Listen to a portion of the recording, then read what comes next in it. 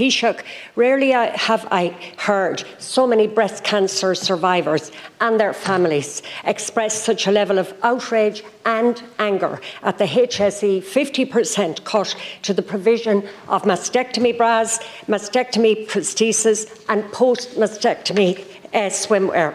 These medical devices are essential to help prevent lymphedema and give women just a little confidence to face the world. The HSE is now saying to women, we will provide one mastectomy bra per year instead of the current 2. How is this possible? Thank you, Deputy. Who has decided on this mean-spirited and unacceptable policy, and will you personally intervene to change it? Thank you. Taoiseach.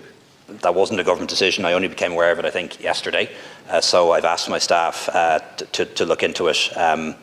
Maybe there's a good reason, but I would love to know what it is, quite frankly. And look, I don't support that kind of penny pinching, particularly when it involves people who are recovering from cancer.